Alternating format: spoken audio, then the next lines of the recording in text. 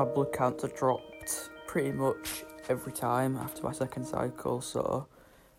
I've been unable to do stuff because of the tiredness and the issues that causes, like the tiredness and stuff, which is annoying because if it's been nice weather I haven't been able to go out on a walk because me and my oncologist agreed that as long as, even though I'm meant to be shielding, as long as I'm not seeing anyone, I can go out for a walk somewhere isolated, like the woods or something. But I've been unable to even do that because of how tired I've been, which is annoying, really. And I think something that I've really missed is going out for meals, or simple stuff like getting a McDonald's, which, to be honest, has been one of the most helpful, or was one of the most helpful foods for me to eat because it was just simple and I didn't have any reaction to it, which was nice. So when that went, it was actually quite a problem for me because McDonald's was like the only food that I've been able to eat on the same day that I finished my chemo. But overall, I think the restaurant that I've missed the most is probably Nando's, even though it's basic and you can argue that you can do it at home better and cheaper. It's just still nice to go to Nando's with your mates. And that reminds me that one of the probably weirdest an issue that I didn't really think about was that I'd lose my taste, and there'd be foods that I'd be really excited to eat. I'd get my parents to go out and buy them for me, and then I'd bite into it and not be able to taste it. And that is a disappointing feeling. I've also gone off a lot of foods that I would have eaten before, like I don't really eat pizza now and stuff like that, and we used to get Domino's takeaway sometimes, and I'm never going to have that again, I don't think. And it's all because if I've eaten it the day before I went to hospital, or while I was at hospital, like I ate pasta at hospital and now I won't eat that because I was sick after it because of the chemo, so it's a really weird thing to experience. Think about it, there's actually so much stuff that people and me and other people going through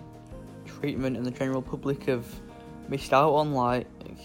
going to the cinema, sport events, restaurants, shopping. There's loads of stuff, and I think it's the little stuff that probably affected people's mental health the most. And if you're going through treatment and you're going through that, and which is obviously really hard, then you're probably going to be affected even more, and you're probably going to suffer. And I think the weather played a role as well in that, because if it's nice and sunny like it has been the past couple of weeks, you can sit outside and have a barbecue, like that's what we did, and relax in the sun, and that's good because you can get outside a little bit. But I think if it's raining and it's miserable and it's cold and windy, you're kind of trapped inside and you can't really do anything, and you've got to just kind of sit there in your house, which isn't very good at all, and that is like true isolation, really, because then it's just you and your family or the people that you live with just inside all together, not being able to see the outside world, really. And I have been able to see my grandparents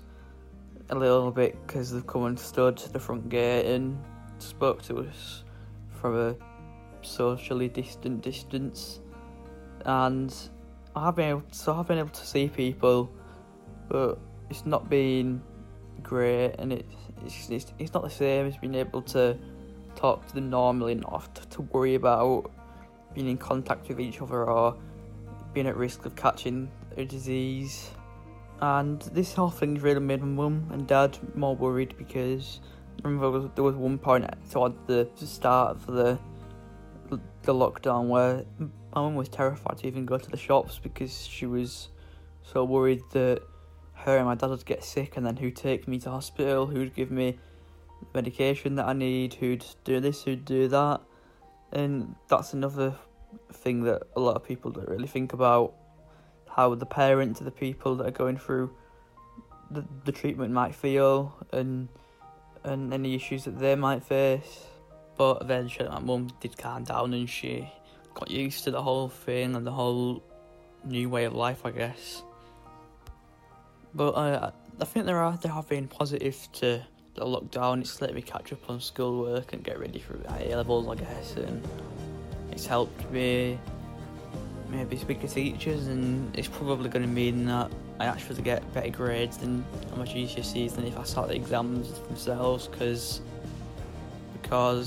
I would have been sitting them while on treatment or in hospital, so or even having to do them at home,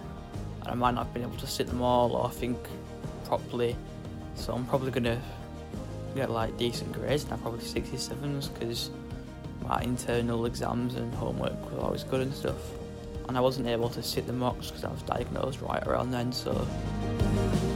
I guess that's another upside.